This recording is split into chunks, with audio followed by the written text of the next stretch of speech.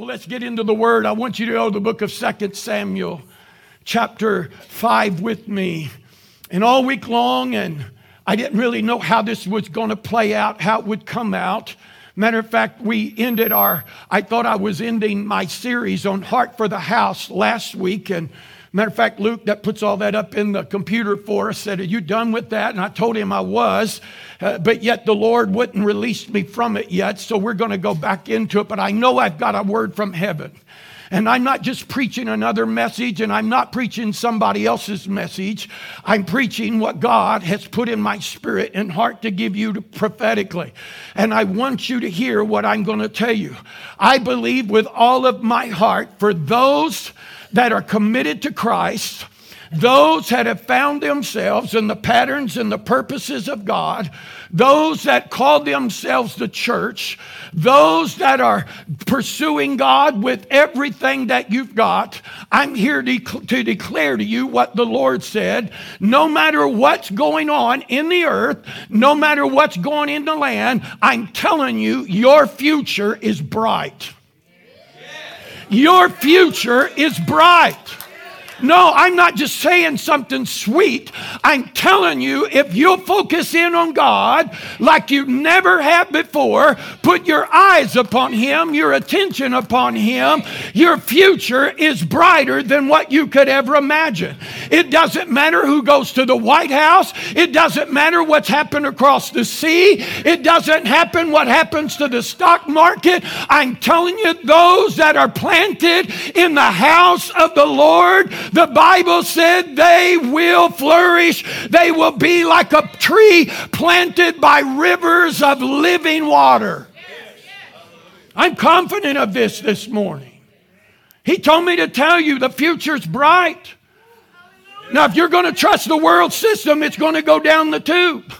But if you're going to put your focus in on Jesus and say, I'm one of His. Now, what I'm preaching to, when I say the church, I'm not necessarily talking about this building. We're the church. We as people are. We're the body of Christ, those who have surrendered themselves to Jesus and made Him the Lord of your life. You are the church. Even though we, the church, meet in a building, take this so I don't mess with it. Even though we meet in a building that's called the church, and that's still always, I believe, going to be around. But you and I have to be totally devoted. I heard Him speak to Israel in Jeremiah 29, verse 11. Most everybody knows this verse. And this was in a time, if I understand right, when they were in captivity. It was in a moment when it looked like they were slaves and would never, ever get out of that. But God speaks through the prophet. Listen to what He said. Jeremiah 29:11. These aren't in the notes back there. But this is what He said. I know my thoughts towards you, says the Lord. Thoughts of good and not of evil, good to give you a hope, and thoughts of peace and not of evil, to give you a hope and a future. God said, I know my thoughts. Here's the problem. Are you in your thoughts, or are you in God's thoughts? And so many times we've got our thoughts into the world thoughts, and we think they're God's thoughts, but they're nothing more than our thoughts. But when you're thinking like God, God's always thinking about you. And sometimes even when you're in it, you don't feel like God's anywhere around, but God has sustained you more than what you realize. Because you probably wouldn't have got out had not God been with you. Now, I don't know why God didn't deliver you quick enough. I don't know why we had to go through that. I know the Word said in 1 Corinthians chapter 10 and verse 13, it says something like this. There is no temptation but such as is common to man. But God is faithful, that with the temptation will make a way of escape for you. I've learned this about God. Sometimes He delivers me out of it. Sometimes He lets me walk through it. But either way it goes, I get to come out on the other side, and I've got to be confident that God is with me. Look at your neighbor and say, God's with you whether you know it or not. Whether you believe it or not. Now, we started last week, or 3 weeks ago, whenever it was, this series on Heart for the House. And last week we really focused on when God said to Moses, he said, Moses, I want you to have the people that are willing bring me an offering, told them what to bring. And then he said, I want them to build me a sanctuary, a tabernacle that I can dwell among them. And he said, I want you to make sure that you build according to the pattern. Everybody say pattern. Most of the time we think we're in pattern, and sometimes we're not. Sometimes we leave things off. It's like cooking sometimes. I'm not the best cook. I like to try, but I mess up some stuff once in a while. She'll tell me what I need to do, and I may not do it exactly right. Some of you know what I'm talking about. It happens that way. Or if you're making something, building something. We guys have got this idea we don't need instructions, because we can conquer anything. And then you wonder why it doesn't work. And sometimes you got to go back and look at the instructions. They don't put them in the box for no reason. But most of us, we're conquered, so we don't need instruction. I'm just going to do, and I'll take it. I don't know about you, they always put a lot of screws in, and I have a lot of screws left over. I don't know why it fell down. I really don't. I don't know why it leans to one side. Maybe it's because I didn't secure it right with what I had involved in it. I believe that's the way it really is with most of us as Christians and as believers.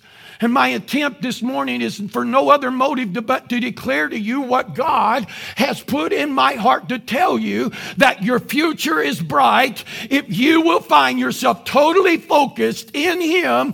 I don't care. I'm going to say it again. I don't care what politics does, what economy does, what happens anywhere else. God is for you and not against you.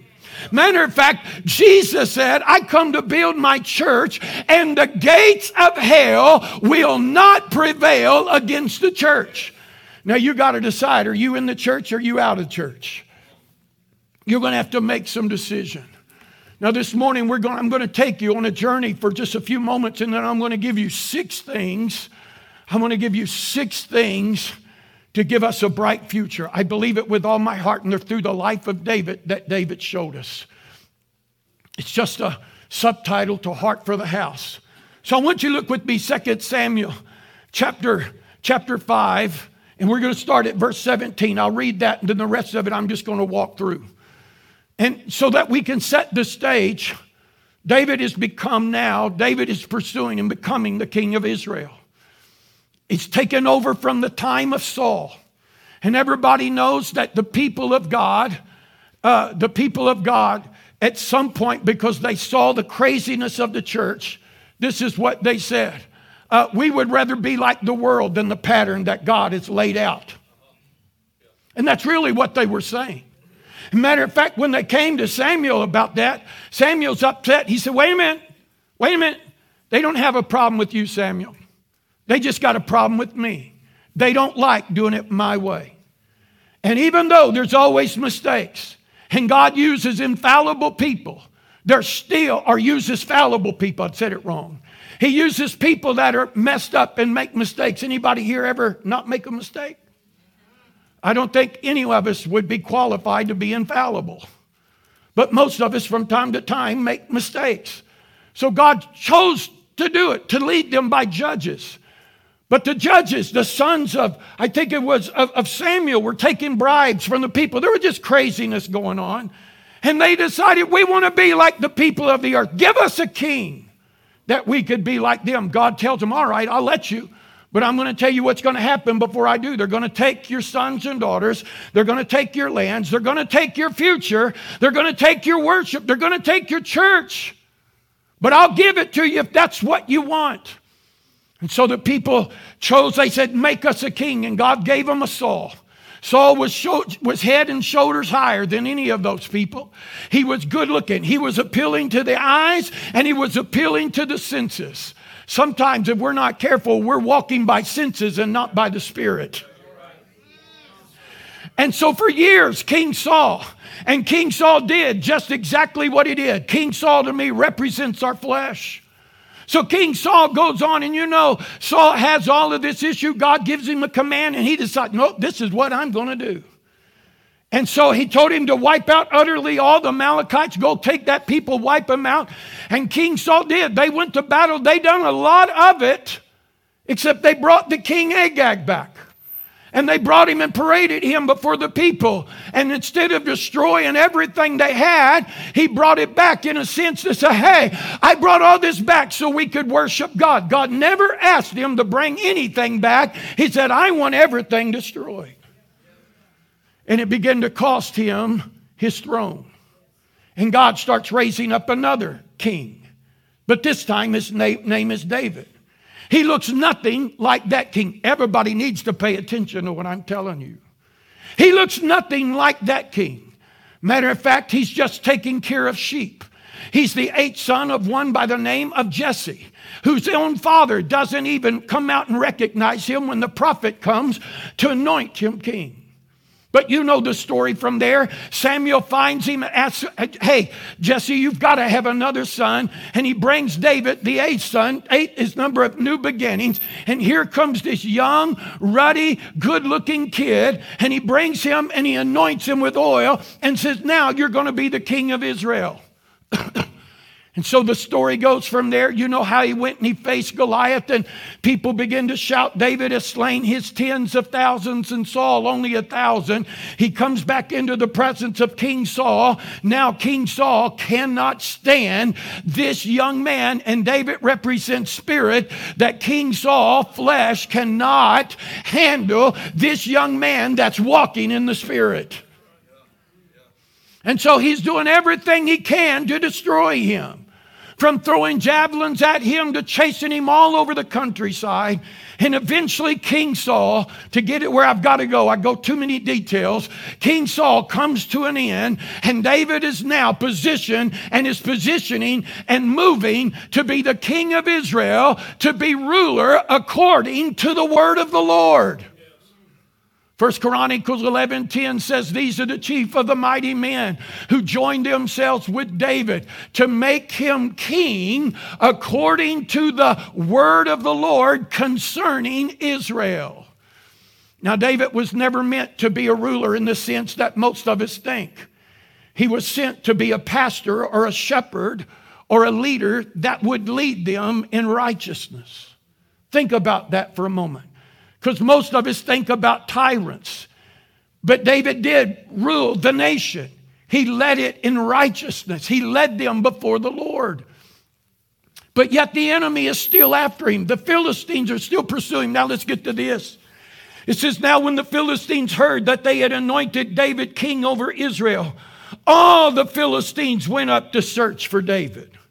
And David heard of it, and he went down to the stronghold. And the Philistines also went and deployed themselves in the valley of Rephaim. So David inquired of the Lord. That's a very important point. David inquired of the Lord. Listen to what he said. Shall I go up against the Philistines, and will you deliver them in my hand? And the Lord said to David, go up, and I will doubtless deliver the Philistines into your hand. So David went to Baal Perazim, and David defeated them there. And he said, the Lord has broken through my enemies before me like a breakthrough of water, like a dam bursting and washing everything out. That's what David said the Lord had done for him in the presence of his enemies. And a great victory came that moment. And you would think it would all be done as they're seeing the favor in the hand of God upon David. But it didn't stop there. And the Bible said in verse 22, then the Philistines went up once again. Everybody say once again. About the time you think you got victory, here it comes again. About the time you think you got breakthrough, the enemy's going to try you again. Because that's his assignment, to get you to go back where you came from, to get you to tuck your tail and run. But the word said that they come up once again. Look at verse 23. Therefore, David, very important words, David inquired of the Lord, and he said, And God said this time, you shall not go up, but circle around behind them and come upon them in front of the mulberry tree. And it shall be when you hear the sound of marching in the top of the trees, that then you shall advance quickly. For then the Lord will go out before you to strike the camp of the Philistines. And David did so as the Lord commanded, and he drove back. Everybody say, drive back. He drove back all the Philistines from Gibeah as far as Gezer. And then from there, we've got time. A lot of these chapters, you have to understand, there's time periods in between. And David now is pushing back his enemies. And now David desires, he's in Jerusalem. I want the presence of God. I want to bring the Ark of the Covenant. It's been 20 years since anyone really inquired of the Lord. The Ark of the Covenant, which represented the presence, the power, the provision of God, has been in the land of Israel, but it's not been in Jerusalem. It's not been at the place where David was. 20 years it has sat in the place, but nobody inquired of the Lord until David came along. And David desired the presence of God. And so David goes to wherever it was, Rephaim, Jearim, something like that. And he begins to lead the Ark of the Covenant with all of the people. Man, we got a good thing going now. We got great desire. All we want is revival. All we want is a move of God. All we want is glory. Everything is set. And they go and they find the Ark of the Covenant and they begin to lead it out by an ox and a new cart. And they keep leading, they're worshiping, they're having a great time. We've got the presence of God. They come to a threshing floor.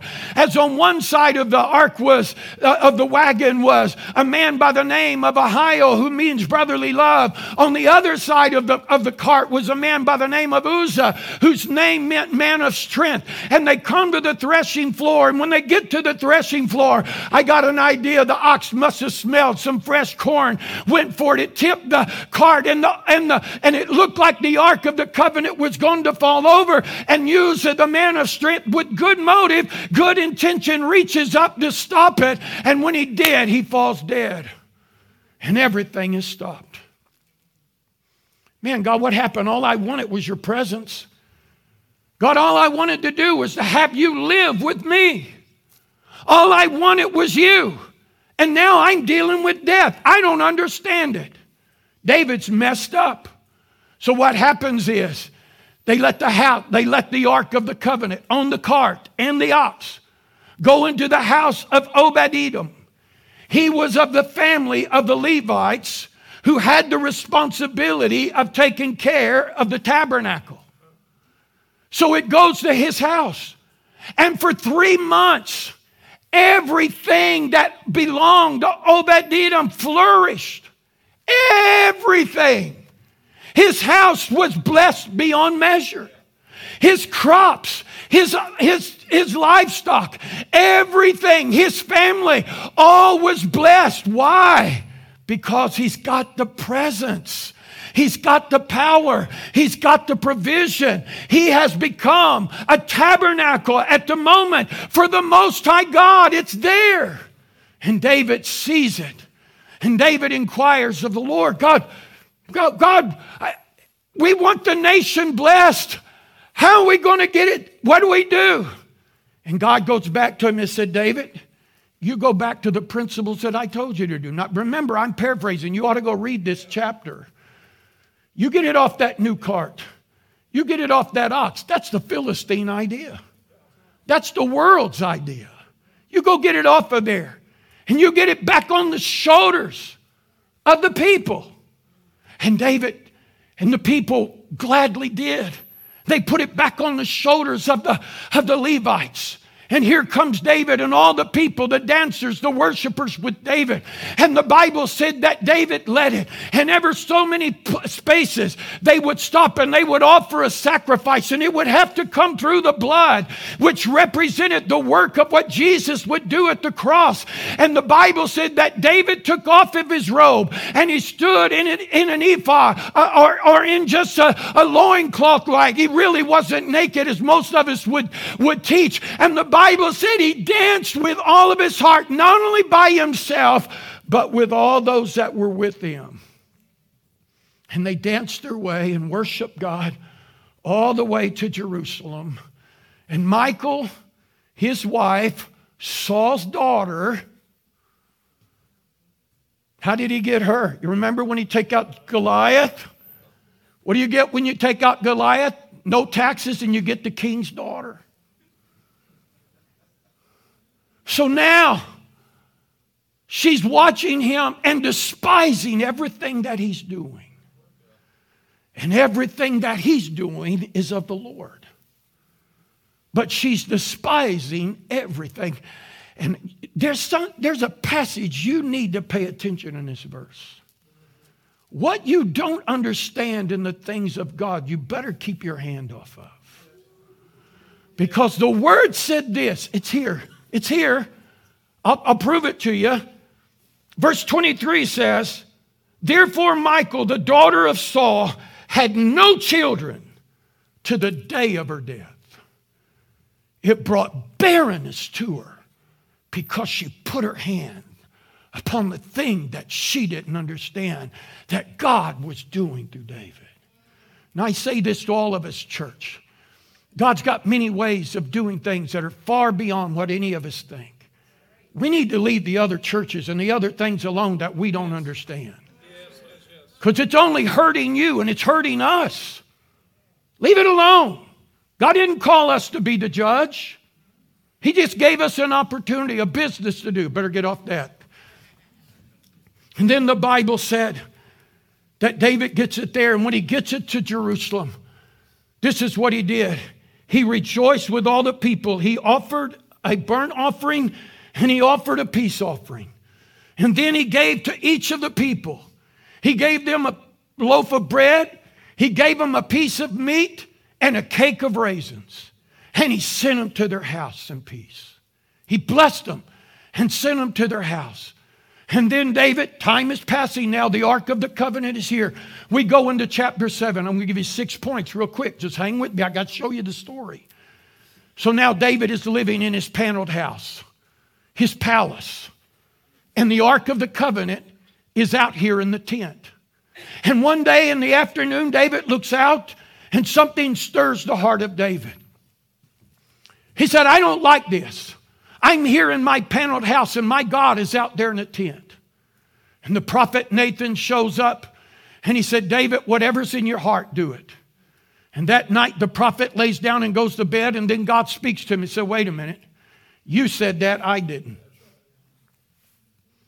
Hello? There's prophets speaking. They're saying one thing, but God's not necessarily saying all that. Don't want to get anywhere. I got no motive. Just tell. That's what happened to you. Hey, whatever you got in your heart, do it. And God speaks to the prophet through the night. And he said, tell David this. All these years that I have been with them, from the moment I delivered them out of Egypt, and I had them make me a tent that I could dwell among them, I've never asked anybody to build me a house. Matter of fact, I've been quite content here. And I've never asked anybody. And besides this, he says to the prophet, tell David, what makes you think you could build a house big enough for me? Oh, boy, that's a message right there. Because most of us would put him in a container and we would limit him so much. But he said, what makes you think that you could build a house great enough for me? And then he turns around and he said, you tell King David. Tell King David, I'm not asking him to build me a house, but I'm going to build him a house. And it's going to be for his future. And it's going to be for his children. And it's going to be for his children's children. Because I'm going to build a dynasty for him. And his kingdom will never, ever end. You want to know why our future is bright? Because God has already declared my end from my beginning. God's already declared that if I'm of the lineage and the household of David, that our future is bright, that the world is not going to overtake us. The enemy cannot destroy us, but we are victorious in Christ. So 6 things real quick. Here we go. You ready? You need to write these down. I'm telling you, this was hot off the press. This is right after I walked in the door. Here's the first one. You and I have got to get back to inquiring of God. What does it mean to inquire of the Lord? The word inquire in your dictionary would simply mean this. It would mean ask. To ask for information. Ask for information. Well, I'm not asking for information. That's not what he said. Remember, for 20 years, nobody has inquired of the Lord. We ought to be asking. I barely believe we're praying the wrong way and we're asking the wrong things. We're saying, God, move. And God said, I am moving. I believe this is what we need to be asking. What do you want me to do? What do you want me to do? Where do you want me to be? How do you want me to function in this moment? So the word, if you really look at it, it breaks it down like this. In the Hebrew, it would break it down. You and I have got to find a place of peace in the Lord. The house that is going to be built in the future was not built by David, because David is a man of bloodshed and war. And the scripture said that David had many sons, but he had one by the name of Solomon, whose name means peace. Somewhere you and I have got to find our peace in God. That God has this, God is in control, and that's where my faith is. My faith isn't in this world system. I'm serious. I'm telling you. Man, the moment I get my focus on the world system, chaos comes. But if I can just stay in peace and what he told me to do. Here's another part of that same thing. Same word. It would really mean to ask or petition, to kind of come before the Lord inquiring. But it means to be in harmony with God. Remember what David did? He inquired of the Lord. So the first time the Philistines came, God said, go get them. Go get them. He didn't tell him. He said, yeah, I'll take care of it. Just go get them. But the second time they came, he inquired of the Lord again. And this is what God said. No, you're not going to do it like last time. Hey, yesterday's victory may not get you today's victory. You're going to have to inquire of the Lord. He told him, David, don't do it. You go up behind him among the mulberry trees. And then when you hear the wind rustling through, you can go out, but you don't move until you hear it. See, most of us move and we don't even have a word from God. We just think this is how God is moving. Or I did what we did last year or the years before. That's how what we need. We do this all the time, church. We're people of habit. My wife, when I travel, I stop at the same places. When I watch TV, I watch the same shows. I know every Barney and Andy show, front, back, upside down, in my dreams. Hello? Because we're people of habit. You are too. Most of us got to get up in the same routines, eat the same thing, go to bed the same time. We're people of routine and never stop to think that God may want to do something different. To bring a victory that's not about us, but all about Him. But you got to come to that place. Listen, that you are resting in Him, that you're at peace with Him, but we are in harmony with Him, and we cannot deviate from His plan. It's like the guy years ago. I know there's been... like a guy in my church years ago came to me. Great guy. I loved him dearly. Loved the church. Man, he loved God. He came to me one week and said, Pastor, the Lord told me I don't have to tithe no more. I said, is that right? Well, where did you find that? And he just went and bought him a new car. So I knew what was going on. He bought a new car, didn't have enough money. See how we do? We deviate to things that we think, that meet us instead of meeting God's plan. And here's the last part of that. I pray, listen to this, I pray to keep myself in focus with God's plans without my revisions. I was listening to Pastor Young Cho a number of years ago in Tabernacle Prayer. And listening to his testimony, this man prayed 7, 8, 9 hours a day. Man, you'd think somebody prayed like that, revival would hit. He had the largest church in the world. I guess he still does, even though he's gone to be with the Lord. But in his real testimony, he said, I don't pray to get God to do anything. He said, God already gave me vision. He already told me what I got to do. I mean, I could sit here and tell you, when I was listening to his vision, I know why I'd be on my knees 7, 8, 9 hours a day if God told you to do that. But the reason he said I'm praying is because it keeps me focused on what God said he would do in my life. So sometimes we're praying to get God to do. God said I'm praying to keep you in line with me. So we got to come to that place to inquire of the Lord. Everybody say, he inquired of the Lord. Here's the second thing. Here's point number 2. He desired to dwell with God.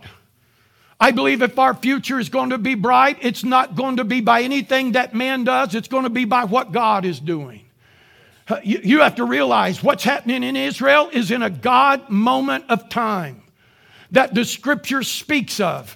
It's the Bible unfolding. So therefore, if I'm going to walk victorious, I'm going to have to learn that I need to dwell with God. God needs to dwell with me. I'm not interested in a little dabadooya once in a while, but I'm going to be a sold out, totally devoted follower of Christ. No matter what you think or they think or I think, I'm giving myself to Jesus and I'm not ashamed of it. We need to dwell with him, and he desired to dwell with us. Here's the third thing. David had to learn to steward the presence of God. He had to learn it.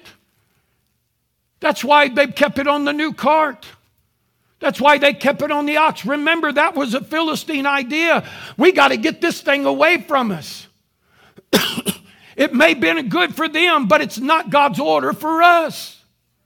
So we have to learn to steward the presence of God. I really believe that God is too creative to be stuck in one kind of move. He's too big for that. Look around the house. None of us are dressed alike. Nobody. Scott's up here in a nice shirt and jeans. I'm up here in a suit. Pastor Val's down there in a jacket, nice shirt. Every one of us, you ladies, some got dressed. I see back there, I got these sparkles that Miss What's-Her-Name got on back there, just knocking my eyes out this morning. Just messing. But we're all dressed different. I believe that's how God is. God's too different, but I've got to learn to steward the move of where we are at this moment of time. Man, it makes me think of John and Mert Patterson. Many of you, my older ones in the room will know. If I heard the story once, I heard it a million times. John Patterson would tell me, Pastor, I remember the days we lined up all the way around the church, all the way, we were shoulder to shoulder, and we had prayer meetings that way. I don't question that whatsoever. Those were great times. Those were wonderful times. I can't even get you to come out for a hello. So to look at that and say, that's it, I'm not putting any condemnation on. Did you ever think that maybe God might be doing it a little bit different than 35 years ago? Got to learn to steward the presence. And he may move over there and do this with them, and over here it'd be totally different. You got to learn to steward the presence of God for your own life. Here's where I don't even know where I'm at. Number 4. David lived for God out loud. I believe we've got to come to that point, church, if our future is going to be bright. If you're ashamed of me, he said, I'm going to be ashamed of you. I think we got to start living our Christianity, our godliness, our relationship with, we got to live it out loud. In other words, I live it in such a way everybody knows. This whole thing, listen about David. I've been in every worship seminar over years. We've done all this stuff, and every one of them talks about David dancing before the Lord with all of his heart. You know, it wasn't anything about the dance. It was about David's expression of worship in his heart. That he lived it out loud and he didn't care who thought what. And so many times we've gotten to the point that we're ashamed to live. We're ashamed to stand up and be counted and say, I'm a child of God. I don't care what you think. I don't care what they think. I'm going to live this. And yes, the Bible said those that choose to live godly will face persecution. Yeah. There's going to be people tell you you're weak-minded. There's going to be people tell you you're crazy. There's going to be people do all kinds of things. The Bible said those things would happen. But you and I believe in this hour, have got to live our worship out loud. David, when he got there, he offered two offerings. He offered a burnt offering, which was an offering of sacrifice. I believe was pointing to the fact of what God said, was pointing into our future of what Jesus would come to do, that he would be the ultimate sacrifice for our sins. And not only did he offer a burnt offering, but he offered a peace offering, which was an offering symbolizing I'm in a relationship with God. Church, we can't be ashamed to say I'm a child of God in this age. You don't have to scream it and put the button on. Just live it. Last week, I don't know, you ought to go back and listen to Jensen Franklin last week. He said something that thundered in me. I listen to him every Sunday. He said something. He said, quit fighting the darkness. Just turn on the light. Man, think about that just turn on the light. Because light expels the darkness. Man, that was good. I wish I had that. But we got to live this thing out loud. Here's number 5. When he got there, he blessed. He loved and he blessed others. He was demonstrating the life of God, of what God wanted for the people. He loved others, that he wanted them to live the life that God intended them to live, that he gave them bread. Bread represents, Jesus said, I'm the bread of life. He's saying, I'm the very sustenance of life, what keeps you going. But it's interesting to me that he gave them piece of meat and raisins. And as I studied, because I love things that simple, because I think everything has a meaning. And as I was pushing this thing out a little bit, unfolding it, I saw something about that not every meal was a meal that had meat on the table. Matter of fact, most of the time that was for people that of great wealth. That had position and great. And David humbled himself. And I believe it's what Jesus said. I came that you might have life and that you might have it more abundantly. He loved and he wanted others to have what he had. He wasn't going to live in that palace and his people under him. He was leading them into the fullness of everything that God intended. Worship team, make your way back. Here's the last one. I really want you to think about this one. No motive other than what God's put in my heart. Because these are the things I got when I walked in the door and had to write them down quick. He invested into the future. He invested into the future. See, most of us don't invest in our future. We just live for the moment. Pentecostal charismatics are the worst, especially when it comes to church. We just come in. We're really encounter people. We just want the encounter. I'm all for encounter. But I've watched a lot of people encounter, walk out and go right back to the same life. Or go back and nothing happening. But if we're going to have a bright future, church, please hear me. We're going to have to invest into our future. We're going to have to look beyond now. I've got to look beyond me. I've got to look beyond this moment. Every night when me and Diane pray and we have communion together, one of the things we declare is that God, we are blessed, and our children and our grandchildren and even those that are yet to come are going to be blessed, and so are you. I got to start thinking about my future. I got to start thinking about this generation, the next group coming. I know what most of us feel. Most of us feel, we've lost this generation. No, we haven't. You're just not looking at it. Because you're focused in on the moment. And you're not seeing what's out there. I did hear some staggering statistics. I don't have them all right in front of me, but just what I can remember off the top of my head. The reality is a lot of people are leaving church all over the world, while some are growing at miraculous rates. Young people, young adults, teenagers. Mom and Dad, I asked you a question. Where's your kids? Where's your grandkids? Where are they at?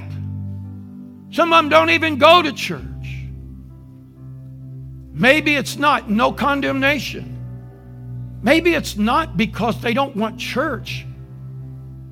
Maybe they're in a spot that you're not.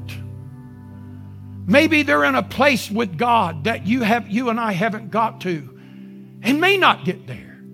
It's not a bad thing. Think about it for a moment. Y'all really looking at me now. David sitting in this house. Man, God, I believe his heart was, God said this about David. David's a man after my heart. And then it says in Acts 13, it says that David is a man that served his generation and would fulfill the purpose of God. I love that about David. And David's sitting in this house and, man, God, I want something better for you. You don't deserve that. You're bigger than that, God. You're better than that, God. God said, David, I'm going to build a place. You're not going to build it because you can't contain me, David. You wouldn't build big enough anyway. But I'm going to let your son build it. His name is going to be Solomon. He's going to build my house. He's going to build a place. Matter of fact, the Bible says in 1 Chronicles, I believe it's chapter, let's see if I wrote that down. Chapter, I must not have. I believe it's chapter 22 of Chronicles. You don't have to turn there, but you can check it out later. David, it's stories being repeated in that book. That David says to Solomon, he says this, listen to this. Solomon, my son, whom God hath chosen, is young and tender. He's going to build the house of the Lord in the future. What's he saying? He's just a kid, has no experience. But you've got experience. Every one of us in this room I've got experience. I sometimes walk and pray in here and I thank the Lord for everything that He's allowed me to walk through in 40-something years of ministry. Pastor, we've encountered, you have, I know you have, I have, Miss Adrian, we've encountered some things in God. And I'm thanking Him for it all the time. And yet I know that there's more, and I keep crying out for more. God, I want to see more. I've had experiences. And this is how most of us older ones think. They need what we have. And you know what? That's true. They need the God that we have. But it may not manifest the way it looked for us. They may not have all-night prayer meetings, although some of our college students sitting in this room, don't tell me they're not praying. They're opening up their dorms, and they're praying throughout the night. Hey, I'm talking about our young adults. We got young adults that are passionate. We got children that are passionate for the Lord. But they may not look like us. Matter of fact, when they're kids, moms, you know, it was a funny thing. Little girls get dressed like mama. I don't know if it was a homemade dress or what, but put some little girl dresses on, just look like mama, and you go to church and everybody, oh, isn't that sweet? Y'all look just alike. Now, if y'all do this, don't anybody be offended. But these Christmas pictures where everybody's in the same pair of pajamas, I don't get that. I don't get that at all. It's just a picture. But there comes a moment of time, that little girl isn't going to want to dress like you, Grandma. They're not going to want to dress like you, Papa. They're not going to want to dress like that. These guys up here. Well, Pastor, if you tell them put a suit on, they would, probably. But that still don't make them them. They just did it because I told them to. And they resent it the whole time they're wearing it. Hello? Sometimes when you see people, we don't think about, well, I think we ought to do our very best. I agree. But I got guys in this room, your shirt costs more than my suit does. And that's the very best. Think about that for a moment. See, we don't know. We don't understand. As we go into our future, he said, build me a house. Think about this. The tabernacle that God gave to Moses and the temple that Solomon is going to build. One's made out of skin. The other one's made out of brick. One back here is movable. The other one over here isn't. Both of them, there was sacrifice in both of them. But there was something that the tabernacle had that the tabernacle in the wilderness didn't. David put singers and worshipers, and he got loud in there. And David had a media team. Do you realize that? David had a media team. He had somebody there recording everything that was going on, what was being said. See, we don't think that's, Pastor, that's not the way. Hey, go look at the change that went on. He began to invest. David said he's tender. I've got experiences. Oh, I wish I'd wrote that passage of scripture down. But this is what the word said. Well, Pastor, I just don't believe that's God. Hang on. Back there at the tabernacle, God said, follow the pattern that God verbally, physically spoke to Moses on the mount. So here in the temple with Solomon, this is what the Bible said. That David gave to Solomon his son all the plans of the tabernacle that he was given by the Spirit. And it looked totally different than that over there. Church, if we're going to have a bright future, we're going to have to push into our next generation. We're going to have to look there. I hope you don't mind. Jerry Nielsen was in the house. He came in this morning, first words to me, I've had this reality check. I thought, what's up? He said, I realized I'm the second oldest guy in the church.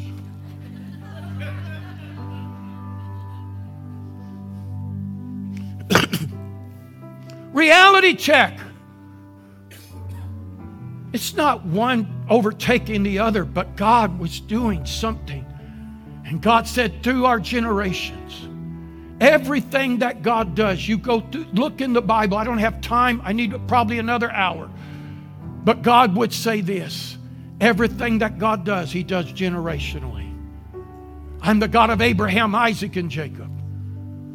Back to the beginning. He said to Adam and Eve, fulfill all the earth. They couldn't do that by themselves. It was going to come by grandchildren. It was going by children, grandchildren, great, all the way down through it. It never stopped. David's lineage. Why do you think when you open up the New Testament, it opens up with a book of genealogy? One generation declares the work of the Lord to another. But He invested into the future. And He said, I planned for this. I'd already set aside something to build to God a place. But David went on to say, I'm going to even add more to it, because this is about my children and my grandchildren. I'm going to go back to what Jensen said about fighting darkness. If you want to overcome darkness, just turn on the light. And I want to say to all of us in this room, you want to save America? Then let's save America. No, I didn't mean by politics. Let's save America by saving the people, saving a generation, letting them know about Jesus. I'm not saying the other isn't important. I'm just saying it's not the answer to America. And it's not the answer to the future. Jesus is the only answer. He's Alpha and Omega, beginning and end.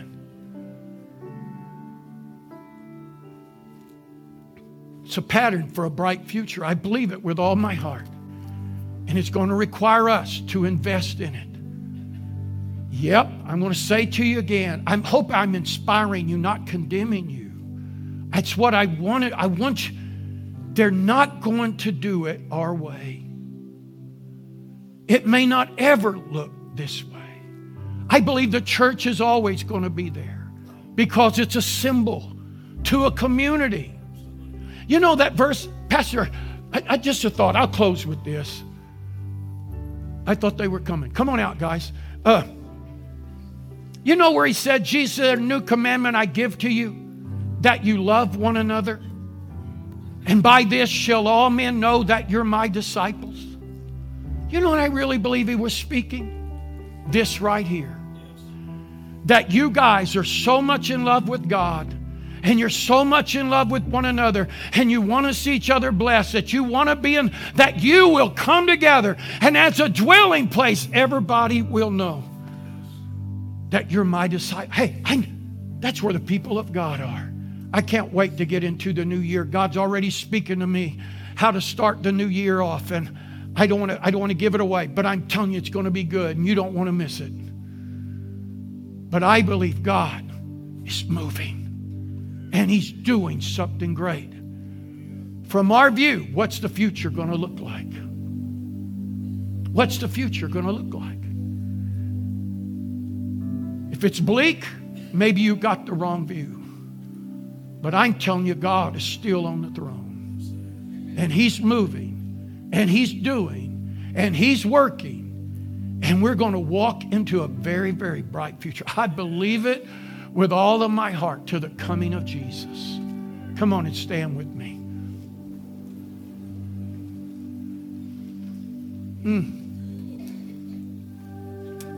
Lord, I ask you this morning, I have deposited just as you gave to me.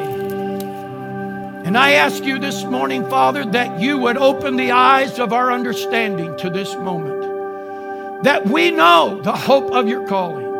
What are the riches of the glory of the inheritance?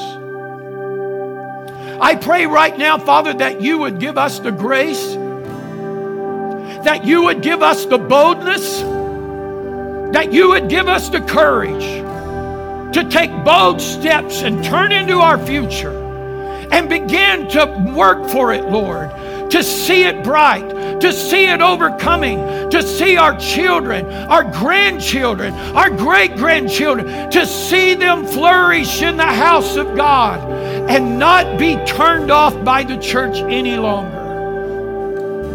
Lord, we repent. We repent this morning where we have failed to make curves and turns, where we failed to make adjustments that would move us further. God, we repent from the moment, God, where we have, Lord, we just lost sight and so focused on ourselves.